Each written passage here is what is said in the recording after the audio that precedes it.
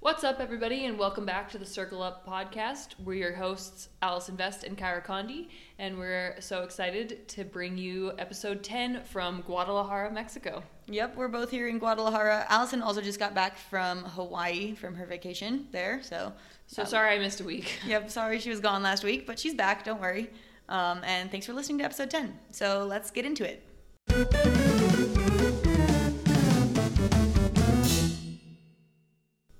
So speaking of your vacation, Allison, you actually made an Instagram post recently after that kind of going on vacation and taking time off can be really difficult sometimes.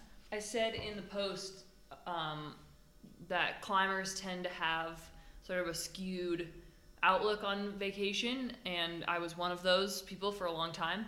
And just sort of this thought that you're going to lose a lot if you take a week or two off. But the reality is the sport science and the research doesn't really support that at all. I think most other sports in the world have an off season.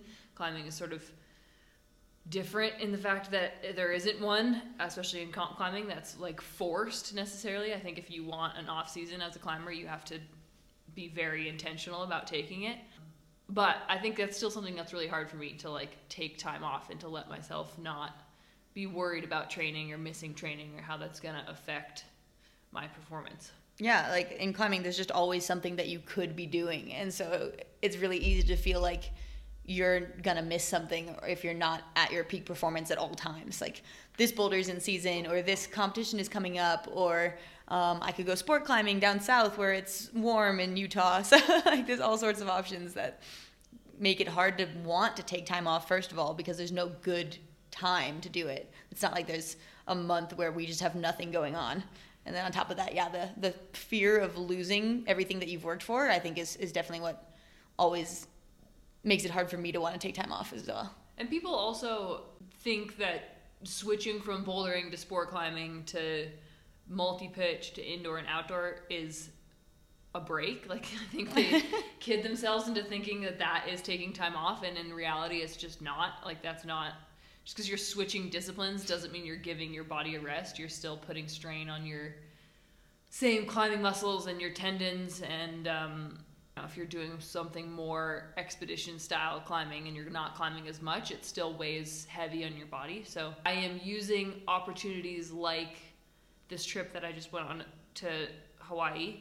I came back and I actually felt really good. Not obviously immediately, but I think like once I got back into the groove, like 3 or 4 days later, I actually realized I felt way better and way stronger than I did when I left, and that I really needed that break.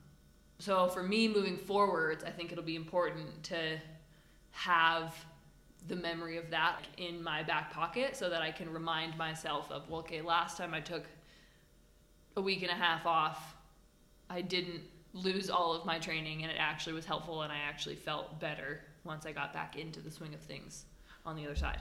Yeah, and I remember actually before you were going to Hawaii, you were having some sessions where you really felt like you didn't have like the normal snap that you have or the strength, and had a lot of bad sessions in a row, and you were telling me like, I think I maybe just need to take some time off, but you didn't want to take time off before going to Hawaii. Exactly, yeah. It's all about planning, really, and I think determination and consistency is also something that's super important with training. Like, I'm not saying you just take time off all the time and you're going to feel really good. But I do think that concept of balance is really important. Like, it's really good for you to push through and train as hard as you can a lot of the time, but also then to make sure that you do have moments where you're not all focused on climbing all the time.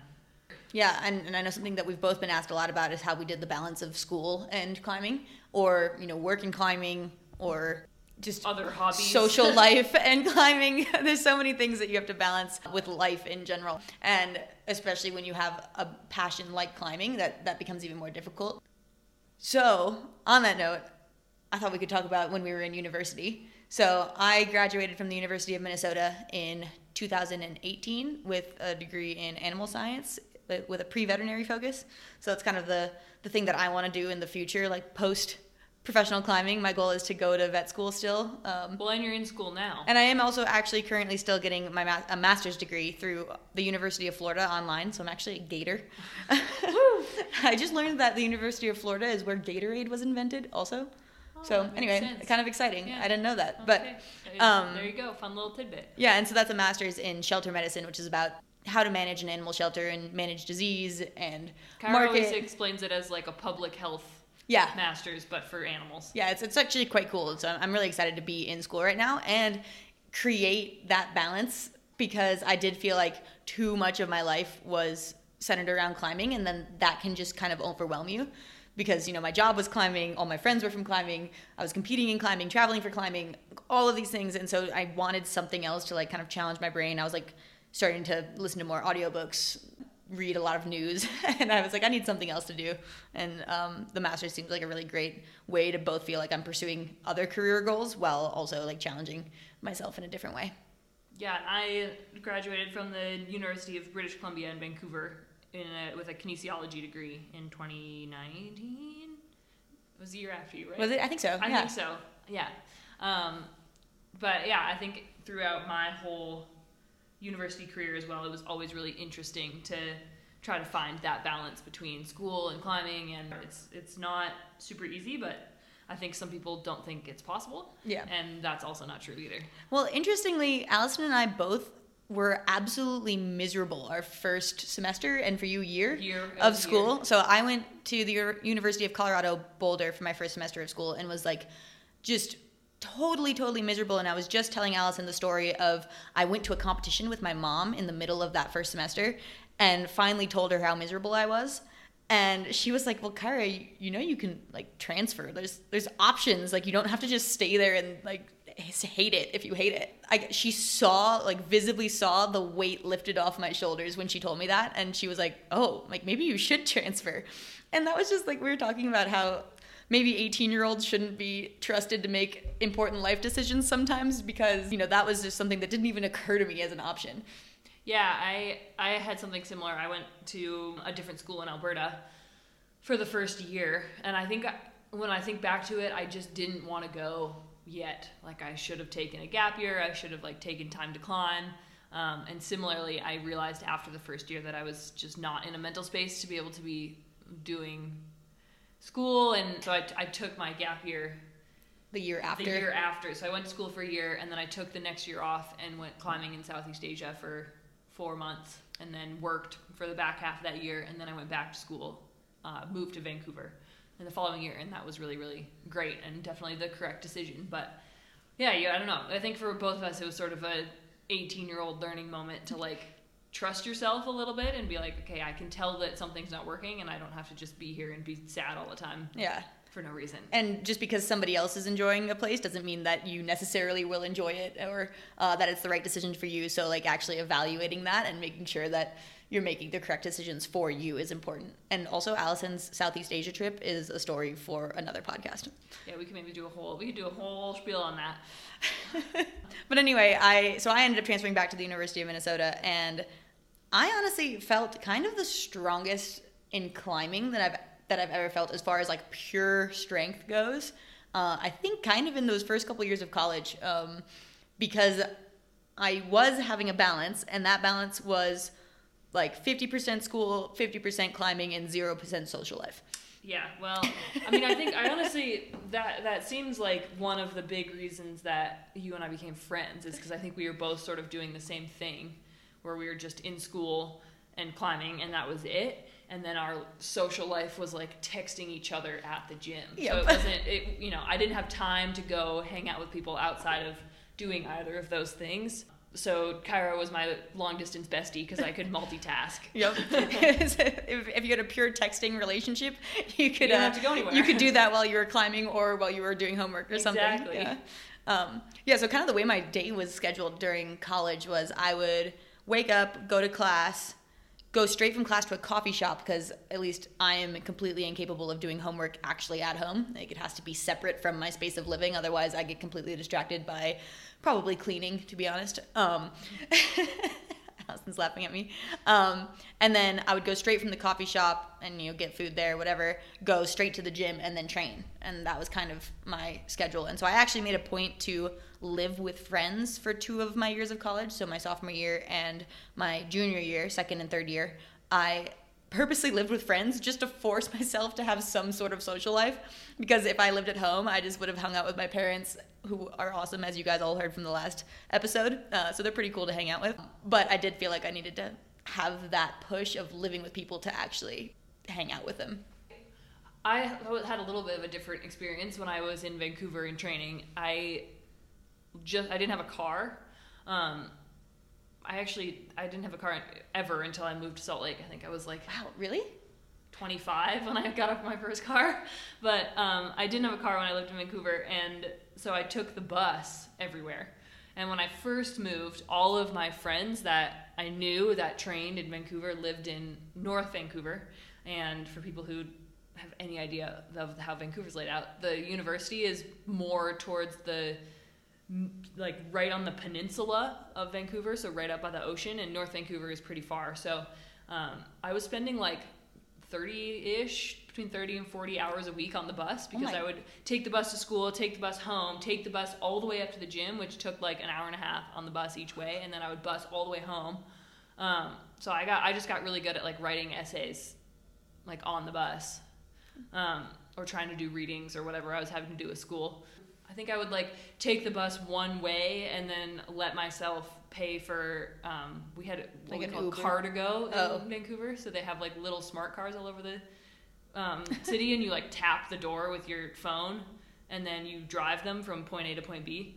So I learned little tricks like that. And obviously it's not cheap to like do that both ways. So I would have to do a little bit of a combo between the bus and that. But yeah, I didn't really do anything social. Most of my time was on the bus or at school or at the gym. Well, and then Allison also was route setting at one point during college. Oh, yeah. And they would route set before the gym opened, right? I'm not 100% sure I was still in school. I maybe was taking 2 classes or something, because I had so I wasn't like full-time school. I don't even think I was being too crazy. Like, I think I either had 1 or 2 classes because I was like having to finish things up in a weird order, or because I took what is that, 5 years or something to graduate from the time I left college or left high school. But yeah, so the gym that I used to climb at opened at 10, and they didn't want there to be setting going on in the gym when members were climbing. So we would start setting at 5:45 or 6 a.m. and then set until 10, and then clean up and wash holds and stuff from 10 to whatever time when people were in the gym.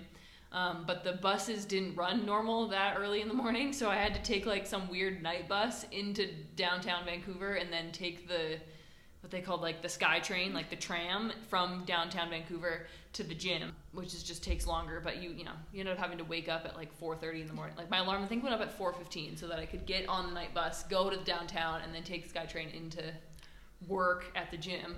And then from there, I'd either go straight to my class, or I would always have to leave. I would never be able to like train after setting, but then go to class and then come back later and try to train. And that was very short-lived. I was going to say, and do you think your training took a toll from that schedule? Maybe 5 months, but yeah. That's still a long time. Yeah. Like that would really wear on like both mental and body. I couldn't tell you how long it was, but it was 5 months max, but it was not good. It was not fun. That was not going to pay off. I've had a few times in my life where, just speaking of balance, less about school, but I've had a few times where I've been trying to work really hard to make money to be able to go to World Cups, because it's a little bit different now, but a lot of the trips at least for Team Canada right now are unfunded, so we don't get like Team Canada doesn't pay for us to go, at least as far as like flights are concerned. Then I worked at the gym in Canmore. I was still in Alberta living with my parents at just like the front desk, and then I also was managing this place called the Ice Cream Bus in Canmore, which is like scoops ice cream out the window of an old school bus, which is really great. I worked there for like 10 summers or something. It was like a full-on and you got a raise each summer, right? Yeah, it was awesome. Shout out to Deb and the Ice Cream Bus, they're the best. But anyway, I was working both of those jobs and trying to train, but I would have some days where I would like work 8 to 4 at the gym and then like 4 to 10 at the Ice Cream Bus. The next day I would only work one of the jobs and then try to like climb in the afternoon. And I think I did whatever comp was next, like whatever World Cup I was actually trying to save money for, and I just felt terrible. I was like tired. I hadn't been training as much as I wanted to, and I think I realized it's just not worth it. If you have to do all of these things and the goal is to feel good and to be able to like compete well at the World Cup, there has to be some sort of middle ground, and it just wasn't worth it to like work really hard to have all this money to go to this comp to feel terrible and then to just go home afterwards. I do feel like we all have that one friend who is somehow able to do all those things and make it look easy. Like they're able to have 2 jobs, maybe a kid, they save a bunch of money, they have a bunch of hobbies, they have a bunch of friends who they somehow hang out with, they host things, you know, like they're like the people who just make things look easy, and it maybe isn't easy, but I feel like we all have somebody like that in our lives who we can compare ourselves to, and it can feel kind of like you're failing if you're not able to do everything at once, but it is just, you got to find the balance that works for you, and that's different for every single person. Yeah, and especially for climbers who work in climbing, it's really hard to work in the gym, to set in the gym, to coach, to whatever you're doing, and then also be training full time, especially if there's not multiple gyms, so you can't like switch gyms to like change up the environment. There are very few people that I have ever met that can train at a really high level and sort of be performing at their best and then also be working full time in a gym. It's really, really hard. And I think it's okay for people to accept and acknowledge that. And yeah, there's definitely a few, my boyfriend being one of them in Salt Lake, who can do it. But there are a few people that, I guess in Salt Lake City specifically, that can work in a gym and be climbing really hard and be doing it all at once, but it's definitely not for everybody, and it was definitely not for me to be working in a gym and trying to train full time, and I did not feel good, and I was not performing at my best at all. Yeah, our U.S. team coach, Josh Larson, is also like that. I don't know how he's able to spend so much time in the gym, like making up boulders for other people, and then still able to have a session afterwards and be super motivated and then go outside on the weekends. It just like amazes me. Yeah, me too, for sure. Maybe it's just that like route setting is not what I was really passionate about at the time. Like I think if you're really psyched on what you're doing in a career sense with climbing, then maybe that's sort of what makes the difference. Is like you have to be really driven to be able to do both. But whereas yours was more of a means to an end. Right. I was like, I like climbing, so I can, work at the climbing gym. I can set, I know how to do that. And then and it was just not sustainable for me. Yeah. So I guess bringing it back to kind of more specifically school, I just know that there are a lot of people out there who are trying to balance school and climbing at a high level, or just climbing in general, and there are a lot of people who have shown that that's possible, but it does take time management skills and some sacrifices, and that you are giving up some of your freedoms. Like we were just talking about Michaela Kirsch, and she got her doctorate in occupational therapy. I wanted to say that's wrong. She got a doctorate in occupational therapy, and then she's also climbing the hardest she's ever climbed. And so there's pretty sick, actually. They just released an article about her climbing Le Rambla, which is 15A, which is super cool. She's only the second U.S. woman to ever do that, but the article calls her Dr. Michaela Kirsch since 515. Cool. So you're like, that's pretty sick. That's pretty sick. Yeah, kind of the people who have always been the most inspiring to me in climbing. Like, it's not like the traditional people who you would be like, oh, those are her like competition climbing mentors or what's the word I'm looking for? Idols. Heroes. It's always been the people who I've seen manage to strike that balance, because I think that's something that is really important to me and a lot of people that we know. And so I know I think Brooke Rabbitoux is another good one. She just graduated from University of San Diego. Yeah. And she was in school the whole time not the whole time, but she was in school for the past 5 years or something, getting her degree intermittently, and has obviously also been the strongest she's ever been. I feel like I'm the strongest I've ever been, and I'm currently in school, so it is possible. And yeah, it's just really trying to find your priorities and what's important to you, and be able to prioritize them. That was a little redundant. I mean, I think one of the most poignant examples of that is Brooke. She's obviously been in school for 5 years and now has her degree and has graduated, and also is killing it on the World Cup circuit, and obviously went to the Olympics with you. But she also did a really good job of understanding when things take the foreground in her life. So in the year leading up to the Olympics and to the Olympic qualification, she did the fall semester and then took the spring semester off. So obviously it takes a little bit longer to get your degree, but it's worth it when you consider the fact that she was able to qualify for the Olympics and now be one of the highest ranked women in the World Cup circuit. I did similar things so that I could focus on climbing, where I would take 3 courses instead of 5, or my last 2 semesters, I could have taken 1 semester with 5 courses and been done, but I took 3 and 2, so I had more time to train. There's a lot of pressure to like get school done in 4, like stay where you started, get school done in 4 years, put your head down. And also go to school immediately after high school. Exactly. But like the thing that you do after you graduate school is then just work. So like what's the extra year? What's the extra 2 years? You could work, figure out what you like, discover your passions more, develop deeper connections with people, and then figure out what you want to go to school for. Totally. And I mean, even if school takes an extra 3 years or 4 years, like it just, there's weird so much stigma. time in life to do school, and it just doesn't, it's not urgent. I think like people feel like it is when you're 18. Yeah, there's weird stigma against like taking 5 years to graduate when you should in air quotes here, take 4 or like things like that. And I think people get kind of almost embarrassed about it, but it really just shows that you maybe were having a better life balance in general. Yeah, I think I took 6, including my after high school. It was 6 years. And I sometimes get worried that I do still plan to go to vet school, and I'm 26 now, and I sometimes worry that I'm way too late to the game for that, because a lot of people, go straight from high school into undergrad, straight into graduate school, and then become veterinarians by the time they're like basically my age now. And it's kind of scary as a prospect, because obviously if I were to go to vet school, I wouldn't be able to travel for climbing as much. I do think I could train, knowing how to do that balance of school and climbing, but just like leaving, I think would be more difficult, like actually traveling. And so finding that time in my life where I'm ready to stay in one spot for 4 years. And tell everybody the issue with vet schools, Kyra. What is the issue? Oh, the vet schools are in really weird places. I was like, what is the issue with vet schools?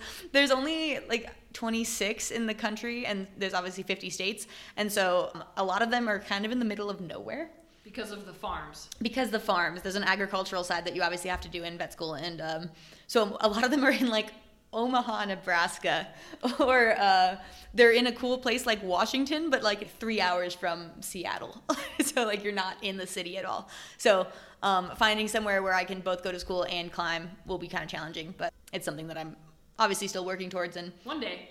I'm gonna do it eventually, and I feel like it's actually coming closer. Like as soon as I have some more goals that I want to finish in climbing, obviously, and more specifically competition climbing, and then I'll probably eventually retire, or like quote unquote retire, do some competitions and then ideally go to vet school. Like me now. Yeah, exactly.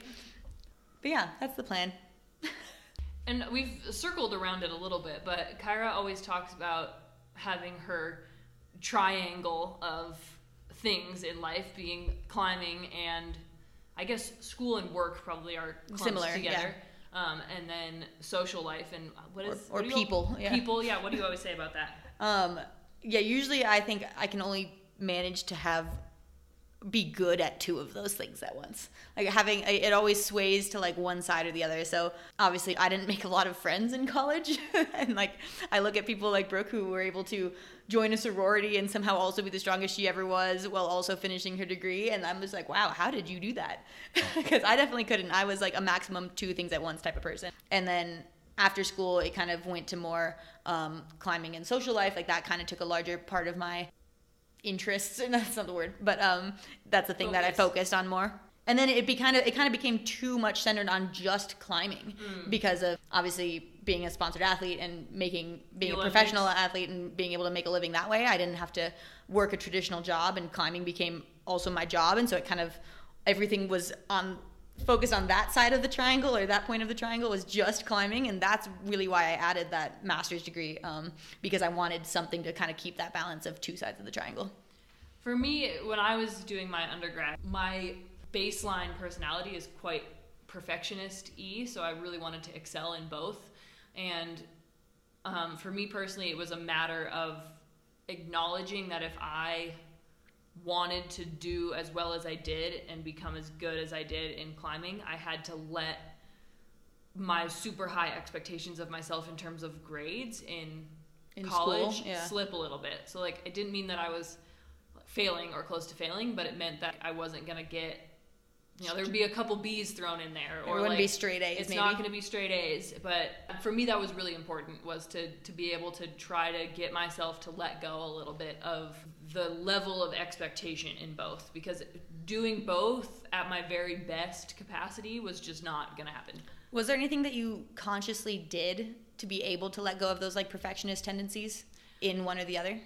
I think for school, what was a big deal for me was acknowledging sort of what we've been talking about, that everybody has their own path and balance. And something I admire about Kyra is she's very determined, but also quite like directional in terms of life. Like, I want to qualify for the Olympics. I want to do this. I'm going to get my pre-vet degree. I'm going to go to vet school. I've wanted to be a veterinarian since I was literally in first grade. Right. And that's never changed. And I have never had that. Like, I graduated with a degree in kinesiology because it's what I started in and because it was the easiest way for me to get a degree. I'm not even sure I'm going to use that ever.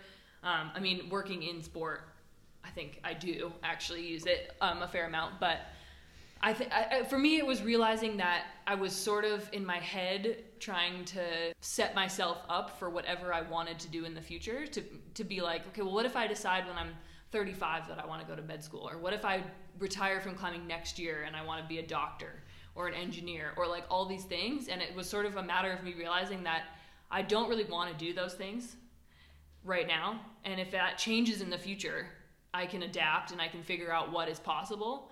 But sort of acknowledging that I don't have to set myself up to be able to go any direction I ever want to go in, and I can figure things out as I go, and I don't have to be getting straight A's for something that I don't even know that I want. Oh yeah. So for me, it was that I didn't have, and I still don't have, ambitions of doing another degree.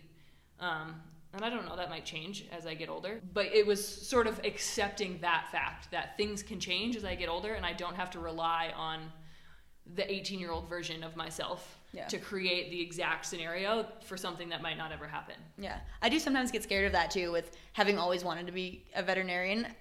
Every once in a while now I'm like, do I still want to go to vet school? And it's kind of this like identity crisis that I get every once in a while. Not super common, but I do have to think about it and be like, do I want to spend 4 years somewhere that I maybe don't want to be because I don't really want to leave Salt Lake and there's not a vet school there? And then the answer, when I really think about it, is yeah, I do want to do that. At least I think I do.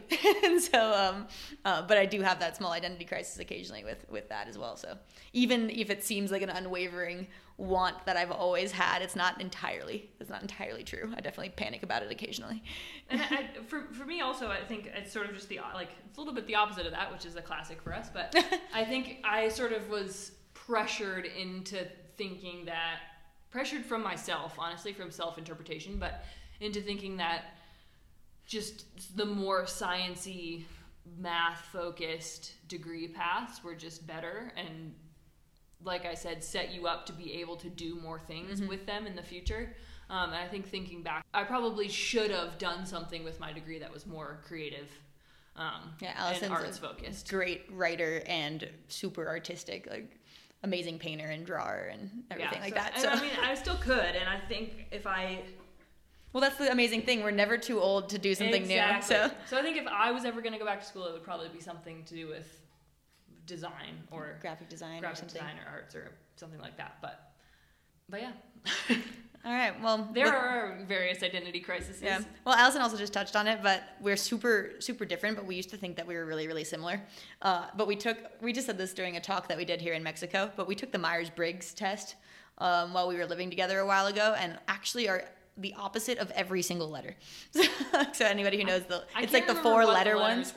Yeah, it's like the ENTP ones. I think mine's something like that. I don't remember, but literally there's either one or the other, and we were the opposite for every single one. So maybe you can get that through this podcast if you can tell that we're very different, but also obviously get along quite well. So that personality test is really interesting. So if anybody hasn't taken that, it's free on the internet and it's really fun. It is fun, and you should take it with somebody else because it's even more fun. It's true. To compare.